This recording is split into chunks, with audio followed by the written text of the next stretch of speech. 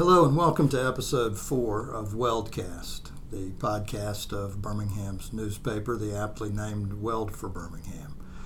Weldcast is brought to you through the good graces of South Pace Properties, Alabama's largest independent commercial real estate firm, headquartered in downtown Birmingham since its founding in 1984. South Pace is a great corporate citizen of this city, and their generous sponsorship of this program is very much appreciated. I'll mention that the first 3 episodes of Weldcast featured respectively Birmingham Mayor William Bell, LeBavon, who is the executive director of the Freshwater Land Trust, and 2 prominent local businessmen, Jeffrey Bear and David Scherer, who are advocates of governmental cooperation and consolidation in Birmingham and Jefferson County. Those interviews are available to you, as this one will be, at our website, weldbham.com. So we hope you'll give a listen. Today I'm very pleased to have with me David Fleming. David is the CEO of Rev Birmingham, which is a public-private organization with the mission of stimulating business growth and improving the quality of life in downtown Birmingham and several designated neighborhood commercial centers throughout our city. A little more about David. He truly is a local product, having been born in Bessemer, graduated from Vestavia Hills High School, and earned his bachelor's degree from Samford University and a master's from Birmingham Southern College. He's spent most of his professional career with Rev and its predecessor, Operation New Birmingham, or ONB, but also worked briefly, I think, in the commercial real estate industry. In 2004, helped found the neighborhood revitalization organization, Main Street Birmingham, and served as its director for 7 years. David left Main Street in 2011 when he was tapped to succeed longtime director Michael Calvert at ONB, and the following year ONB merged with Main Street Birmingham to form the organization we know as Rev. So, David, welcome. Thank you. Glad to be with you. And I will add that, yes, that I always call that time in the private sector as my sabbatical to the private sector. It was very short, and I've mostly been in the nonprofit world. So. Well, but it was a good experience, as short as it was. Pepper Place Market was one of the things you worked on. That's right. It was very productive and fun. I got to work for Sloss Real Estate Group in that time, and that was the year we started the Pepper Place Farmers Market. And it's one of those things that I think's been a success, and credit Kathy for really having the vision to do that. Well, and now as your introduction suggests, or my introduction of you, you've been working for and trying to influence the growth and development of Birmingham for maybe just about as long as I have, maybe from somewhat different directions and perspectives, but I think working toward a lot of the same goals. So maybe I ask this as much to justify my own life choices and my existence in general, but what have we accomplished? Where is Birmingham on that continuum from perpetual promise to promise fulfilled?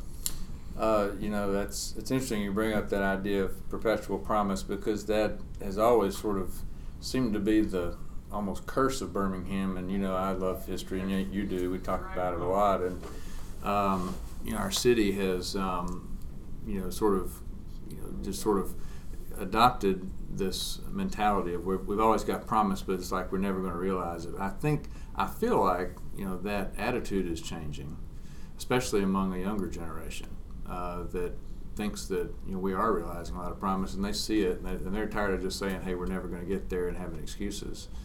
So I think there has been a lot of progress made.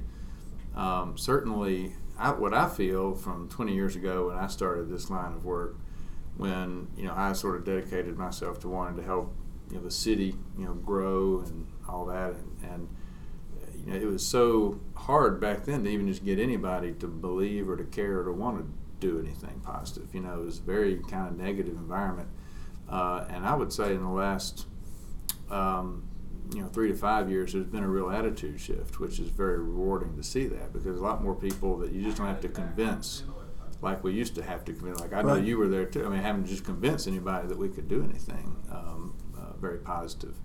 So that's a big deal to me, because it means that I think if we get over that negativity, a lot more people will move towards, hopefully, solutions, improvements come together, and we can get a lot more progress faster in that regard.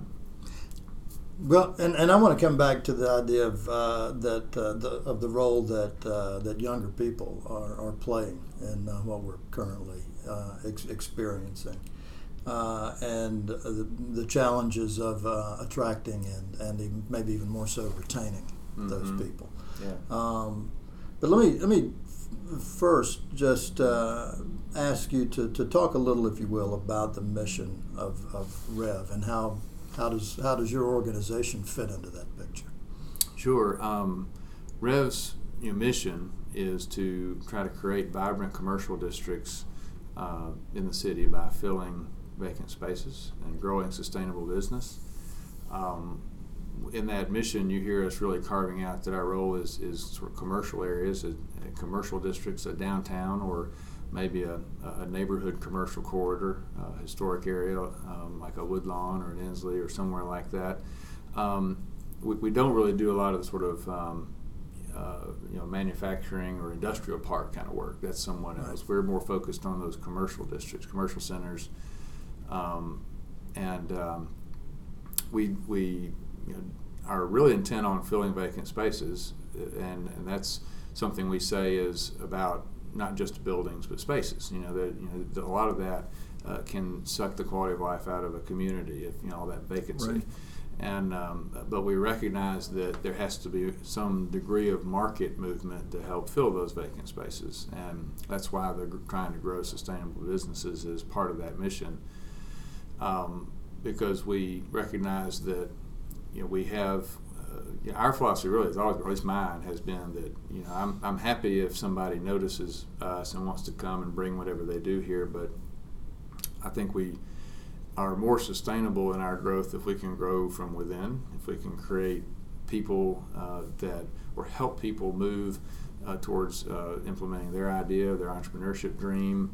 I think that's a healthy way to go. And again, I'm happy to recruit somebody from somewhere else, but we tend to spend most of our organizational effort on growing businesses that will hopefully be able to get to a sustainable place and locate in some of those vacant spaces in the city. Well, and what are the challenges that you find inherent in that?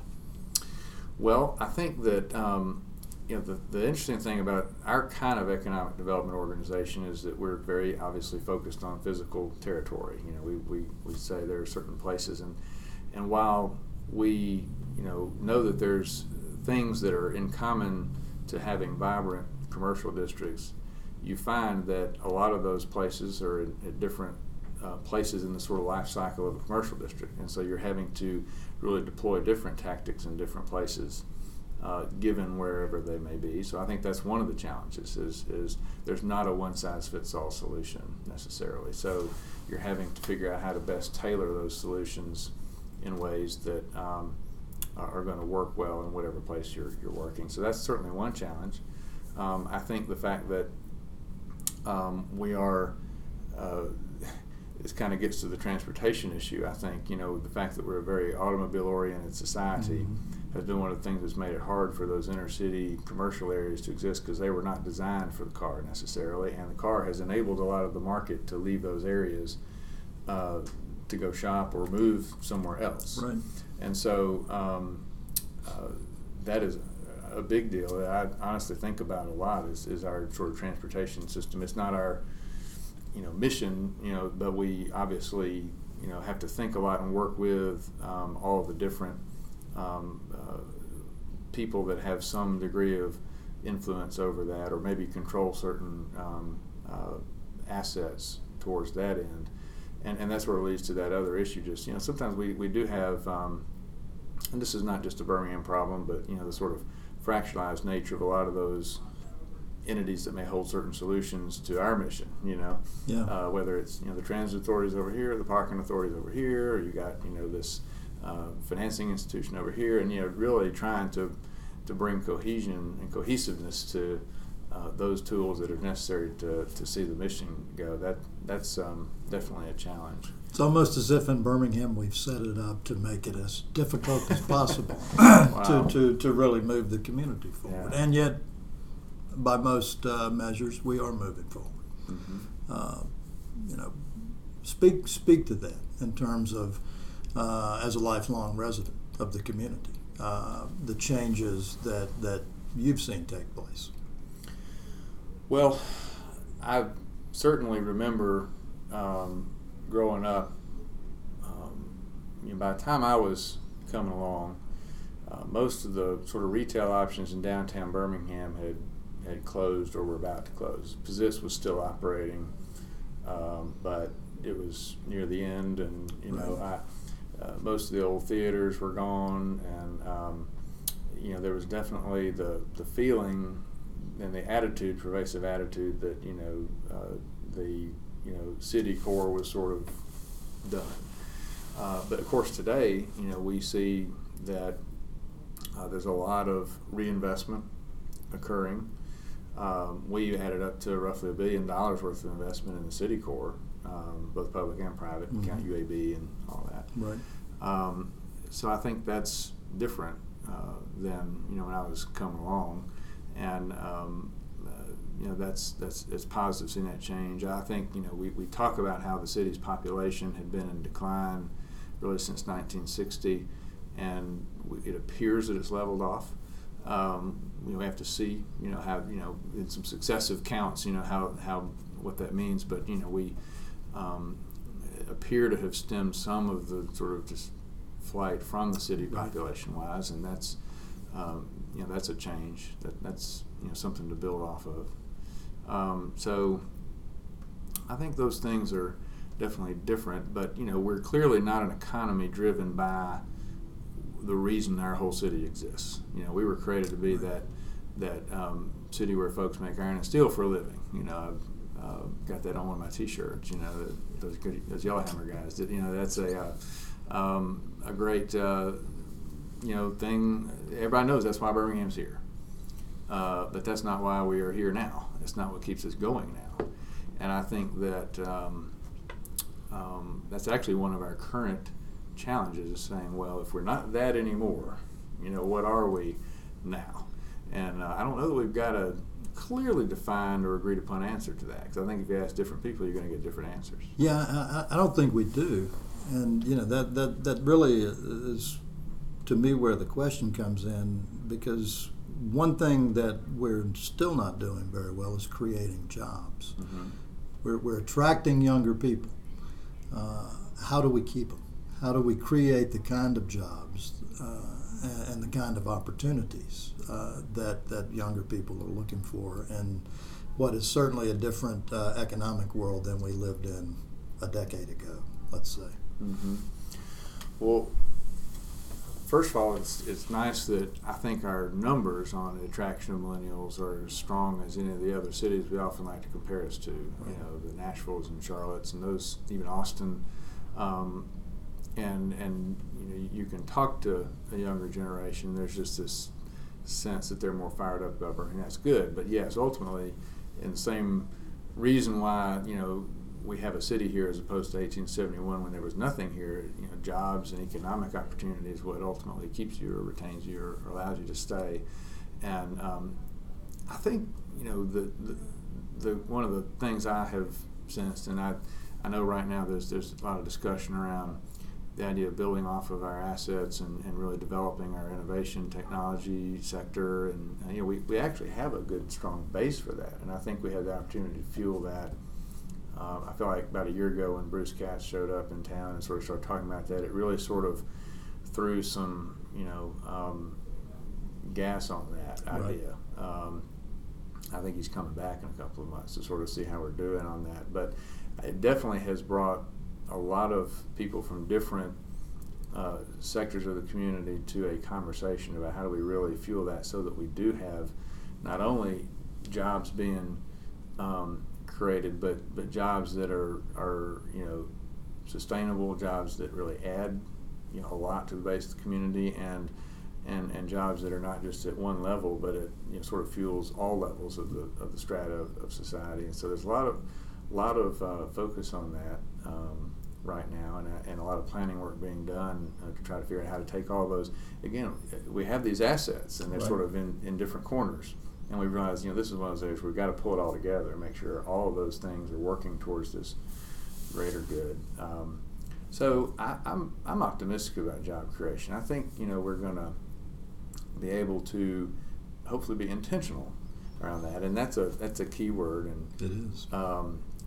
Being intentional around that, so that we do have the ability to sustain the growth that we're seeing, and not just be classically sort of moving growth from one part of the city to another part of the city to another part of the city, which Right. is what you've kind of seen a lot with suburban growth and all that over the years. Is it all really new, or is it just sort of moving from one place to the other? And right now, downtown seems to be getting a lot of that, but we need to see it all kind of spread out more wholly. I will. This made me think of. I think about people a lot, because even though I get really interested, people know that I got into this work because I really love historic buildings. I call myself a building hugger, while some people are tree huggers. I'm a building hugger, and I love that. And but buildings aren't there to exist by themselves. People have to need them, use them, and you need people to fill them up and fill up cities. So I think a lot about vibrancy being a people strategy. I think that's what we try to do at Rev, is even though we're really interested in the physical environment, the built environment, and all that, you can have a beautiful railroad park, but if there's no people there, there's no vibrancy to Right. it. So, what is it that brings those people? And I think about a lot of those young entrepreneurs right now, like Will Wright, who started Pack Health and is growing that business, and a lot of other folks that are coming along. They're you talk to them, and they're real eager for Birmingham to kind of get over its concern that we can't grow those jobs. We're like, he's a guy who grew up, I think, in Los Angeles, and came to New York, and then came to Birmingham, and he's growing a business here. And he's like, it could happen here. So it's that intentionality towards that I think is where we're starting to go. Talk a little, if you would, about. Let's be clear. Rev has an economic development mission, aspect of the mission, right? But also very much a community development. Yeah, we're kind of a mission, and that can be a blend. tough balancing act, as evidenced in some of the criticism that you get about focus on downtown, what have you. Talk about that. About how how much of that is real, how much of it's perceived, and how do you address it? Well, I think you're right that we are not just a pure economic development agency, and we're not just a pure community development agency. We're kind of a blend of the two, which at times can actually make it challenging for people to really understand who we are Right. and what we're doing, Right. And how we do it. And honestly, I would say that in terms of the kinds of organizations that are most like us around the country, which tend to be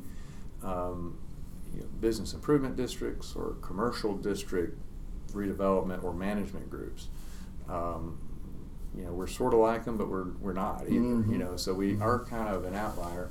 And I think when we decided, all right, let's merge ONB and Main Street Birmingham a few years ago and create a new organization, we sort of, at least I did, I thought, what does Birmingham really need for today in this kind of work, in this kind of organization? We don't want to exist. There's no divine entitlement for our organization, to exist. Right. We have to exist because we actually are doing good. So, and the people believe in that. So, I felt like, and I think everybody at that time felt like, we would, try doing this organization that understood and was focused on commercial district revitalization, but knowing that because we have various districts at different levels of their health, we had to be able to deploy community development at times, economic, and all that. So, I think that, I think because downtown has had a lot of momentum, a lot of people associate us with downtown, and we certainly had a lot of high-profile projects downtown. But I do think that we spend a good bit of our time and our staff time not in downtown. And frankly, one of the things that as we were talking about before, it used to be that we were having to work to get anything going. I remember the days when ONB, we would really have to work hard to get anything going. Well, now there are a lot of things that are happening in downtown that frankly don't even have our involvement. The market has sort of taken hold, and now it's a different kind of work in downtown versus other places where we need to be working to stimulate things more. So I think there's a misperception that we are only focused downtown. I'm not at all interested in abandoning downtown, because downtown has to be strong. And when we merged, I came with the philosophy that I thought that downtown needed to be strong in order for our neighborhoods to have any chance. But I also firmly believed that our downtown cannot exist in an island, and it will only thrive to a point if our communities around it are not thriving too. And I believe that then. I still believe that now. And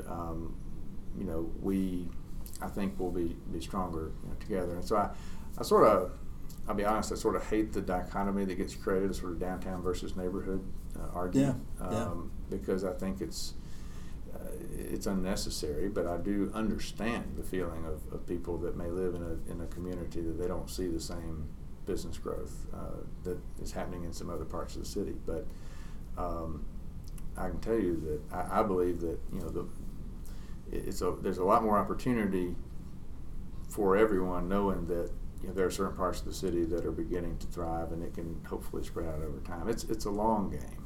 It's definitely a long game.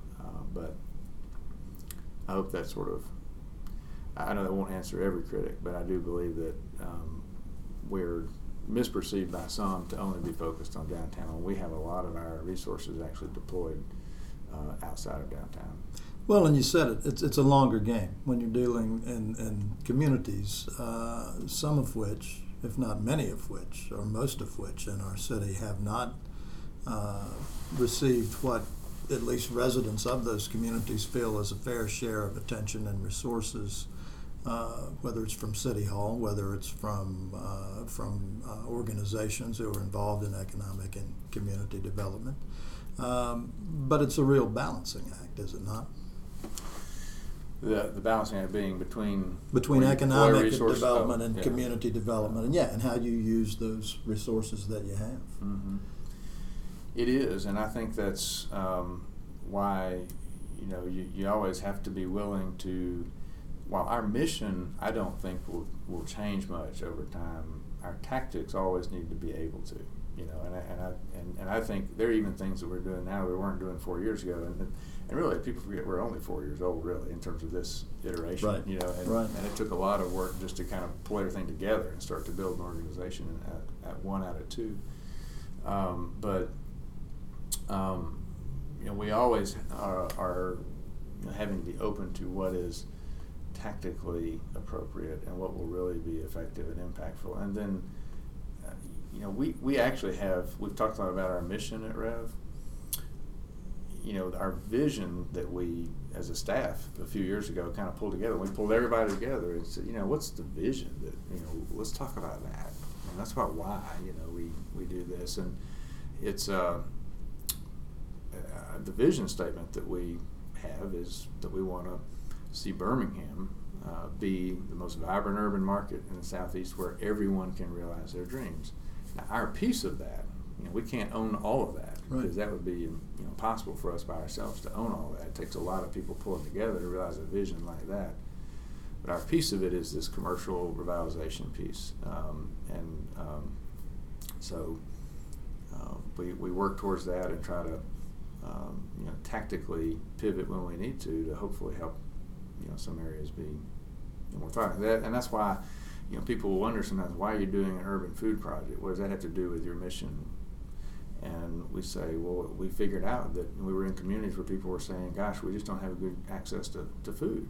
And that was sort of born out of that sort of Main Street mission a few years ago. And we need a grocery store, we need all that. And we realized, well, there isn't a lack of access to healthy food, and there's a way to bring revitalization to the community, hopefully, by doing that, by solving that need. So for us, if anybody ever sees a particular thing we're doing, we've run it through this idea of, how is that ultimately benefiting the mission of revitalized commercial districts. So an urban food project, we're distributing food in urban areas where there's lack of access to healthy food. But the idea and the hope is that we can retain market share in those neighborhoods and those communities, and hopefully build more market share back, instead of them feeling like they have to leave their community to go to the grocery store. Right. And once you build that market share back, then the grocery stores realize, hey, we could open up here, we could thrive in this community or that community. So there's actually sort of a method to the madness. But it's a long game, as you say. But it is. Yeah. I need to pause here for just a moment to thank again the sponsor of Weldcast, South Base Properties. We appreciate their support of this fine program and of Weld in general. Let me ask you kind of a meta question, and we've talked about the mission of this organization and other organizations that have missions, and certainly those change and hopefully adapt over time. How difficult is it not to try to be all things to all people? And then what difficulties are there attached with trying to target your mission to those areas you feel you really can have an impact and make a difference, and yet have people saying, well, why not me? Why not my neighborhood? Why not? How do you... Yeah.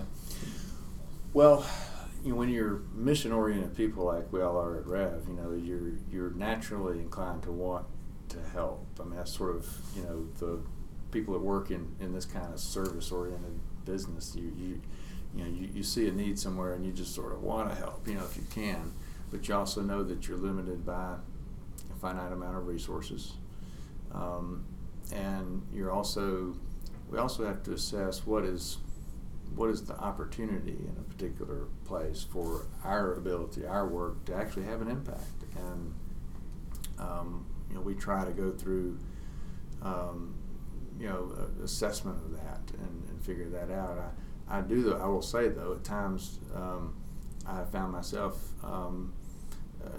going back into some neighborhoods that have just come and said, I just need this, and I need that. Technically, it's not something I should be doing, but I can't help myself sometimes. Right. And I try not to burden my staff with it. I burden myself with it because I want to, go in and just help them figure out that problem.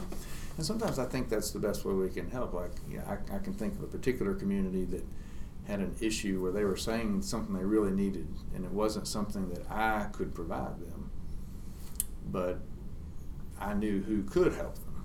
And I spent a little time with it. I said, well, let's connect you with this resource, and I kind of stayed engaged with it, even though it really wasn't my thing. Because I wanted to make sure that community, they needed that help to help them articulate what they were really wanting and all that. And that's not something that's going to show up at the end of the day on our annual report of something we did, but it is something I did, anyway. Just so we do have to sort of balance the resource allocation, that we have, the resources that we have available, with where we target and what we can feel like is a place that we can impact.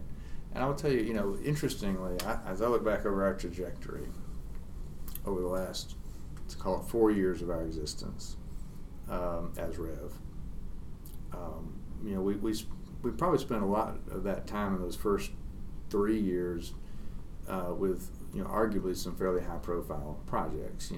Expanding the urban food project. Mm-hmm. We did the lighting in the underpasses underneath in the downtown. Did bike share.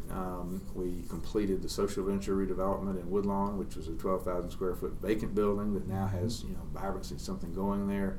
And those were all pretty high-profile things. And we really sort of moved into this year and said, let's not do a lot of big stuff. Let's just figure out how we're really getting better at the things we started trying to do, getting better at the community engagement, which we always need to be getting better at,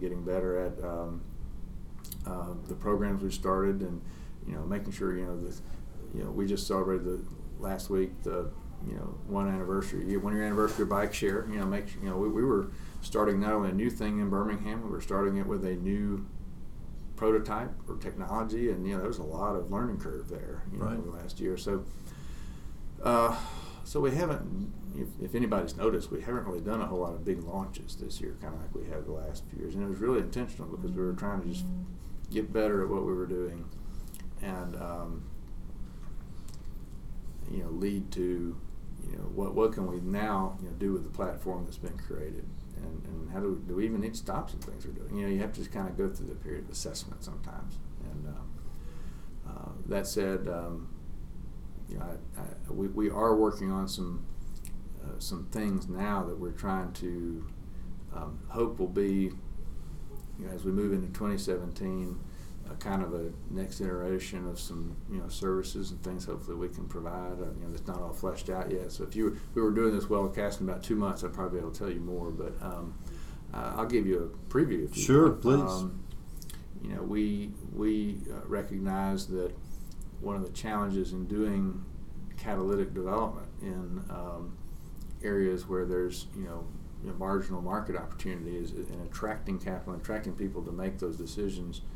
If a business wants to go in a community, they may have a hard time attracting capital. And while there are a lot of capital resources out there, we have sort of felt like there was a gap or a hole in the toolbox as it related to resources, financial resources that could support development in low-income and moderate-income areas. So, especially the physical redevelopment. Maybe it's even community facility type things that are needed. The healthcare facilities and those kinds of things. To that end, we've been thinking about how do we resource catalytic development like that, and it's no secret because it's been announced by the federal government, but it really hadn't been announced here. So this is breaking news on your wellcast. Here. We got a grant from the federal government, CDFI fund, to help us with exploration and creation of a CDFI, which is a financial model or a financial tool that could help bring more capital resources to those kinds of areas where it's hard to attract capital. There are not a lot of CDFIs in Alabama. It's not there are some, and there are some national CDFIs that work here, but when the list of grants was announced, we were the only Alabama CDFI or potential CDFI on the list, and I think that's an issue for Alabama, that we don't have a lot more of that kind of stuff going on. But we're looking at maybe creating something to fill that gap. Not sure where we're going to go, but it's a technical assistance grant, so Right. It helps us really flesh it out and know could we create those kinds of resources that could hopefully be deployed into areas and fill gaps in projects that people might want to do in these designated low to moderate income areas. So, And how quickly will that begin to be implemented? Well, we got that announcement about 2 weeks ago that we got it, and then the federal government has to gear up and work with you for a little while and sort of really finalizing the redevelopment or the agreement that they have with you. We think it will be probably a first quarter, maybe second quarter of 2017 to really know that we have created the framework to launch, and we can do it. So I do believe by that point we'll know for sure that we have the ability to commit fully to doing it. But I'm optimistic. I think the fact that it's a very competitive grant, and the fact that we articulated a problem that is unique to Birmingham. Where did the grant originate? Who I'm sorry, I should have been more clear. The Department of the Treasury has a CDFI, which is Community Development Finance Institution Fund, underneath it. And that fund is the fund that helps to, first of all, certify the creation of CDFIs. If you're going to be one, you have to get certified by the Department of Treasury. Right. So they say, yeah, you're legit. But then secondly, there are some resources and grants that they'll give out in order to help fuel what you're doing. You have to, of course, raise money from local banks or other financial institutions, but that was a Department of Treasury grant. And this was, the application was a REV initiative. Who's the actual applicant? Rev Birmingham. Okay. We applied. It would require us to probably create a sub-entity to deploy all that. But it was a Rev Birmingham request. And how much funding are we talking? It's just $125,000, but that's a lot of seed money to help figure out what's the appropriate market, legal structure, and these kinds of things require creating partnerships. They require creating relationships with other financial institutions, and so a lot of that takes a lot of time and focused work and energy, and the creation of agreements and stuff like that. So that money will even help us possibly add staff initially if we decide we really can do this. Then we can sort of get started with it and resource it properly. So I'm kind of excited about that. I think it's validation of the fact that we recognize a need in our market that is something that the federal government and the smart people up there in Washington, who are those people? I don't know, but whoever they were, they said they're onto something here, and so we're glad that at least got recognized. Well, from a broad perspective, I mean, what are Birmingham's strengths right now, and in what areas can we and must we do better if we're going to achieve some of the things that we'd like to achieve as a community?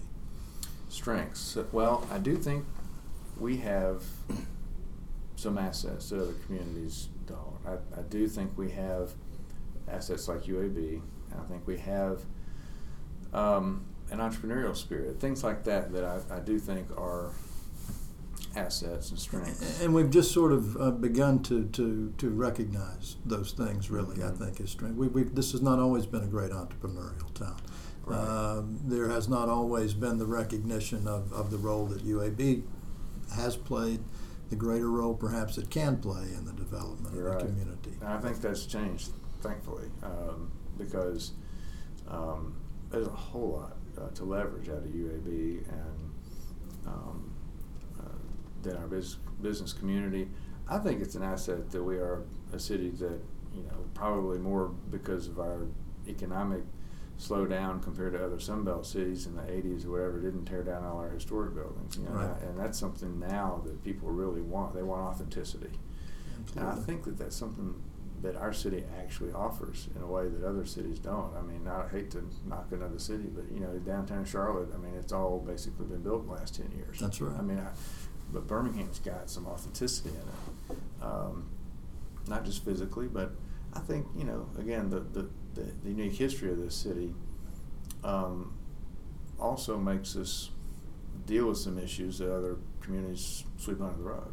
And I think that's actually an asset. Some people kind of get a little concerned about that and get a little wigged out by it, but I think it's actually one of our strengths, and I think that's good for us.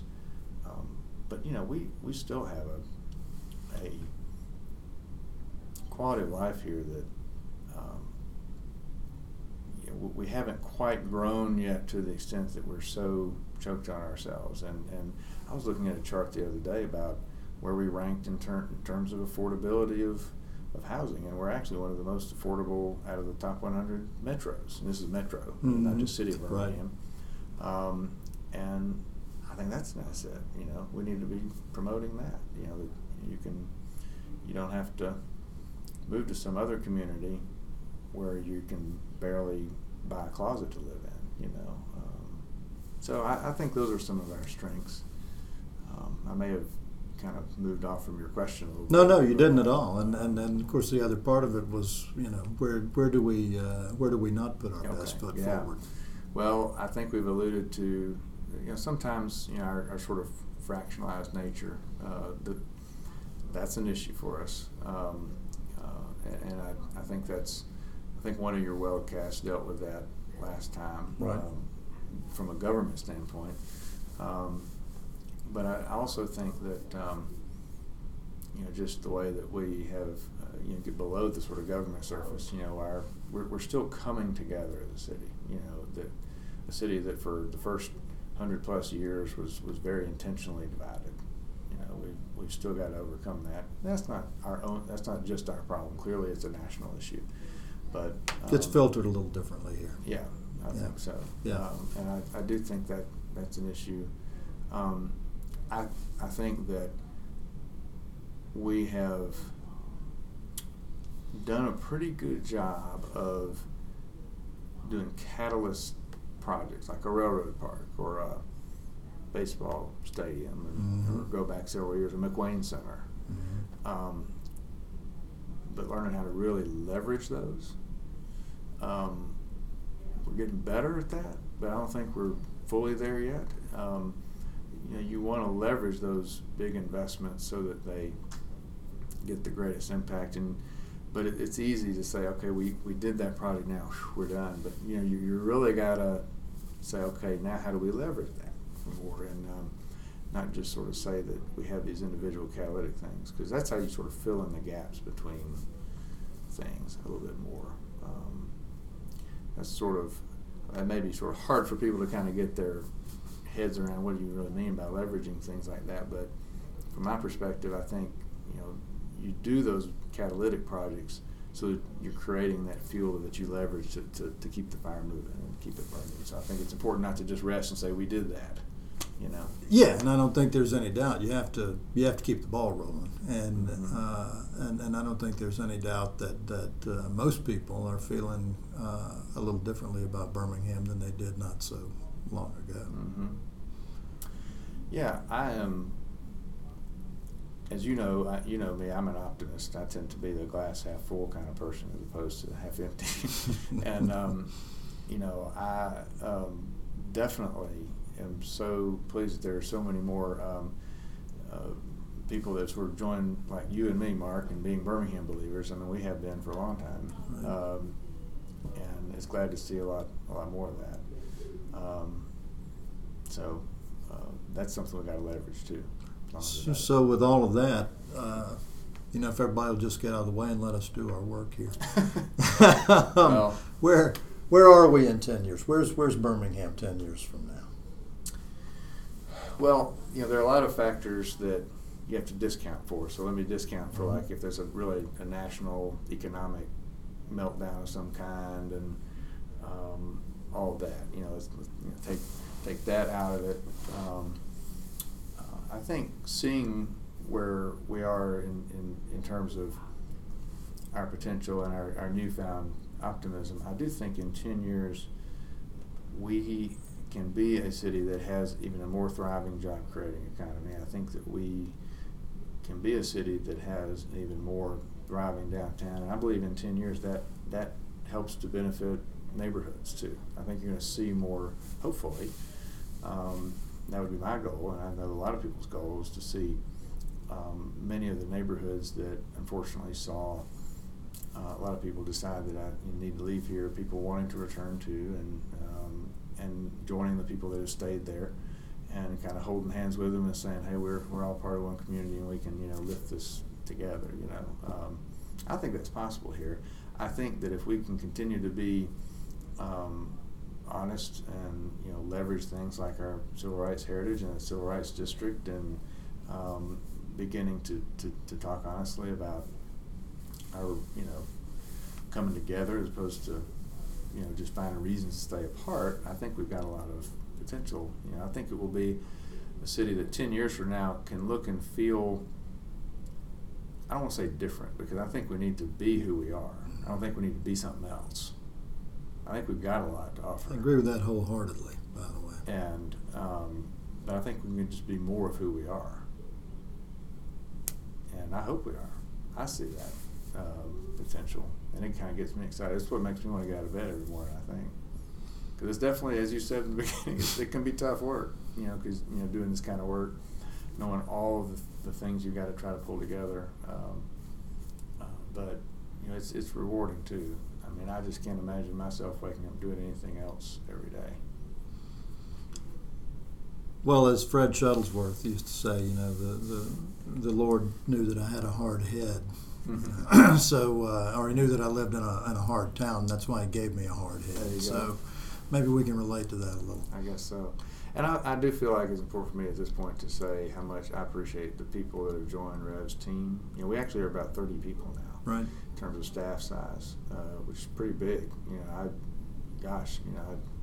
Managing that many people. I remember that I used to know what everybody in my staff was doing every day. There's no way I can know that now.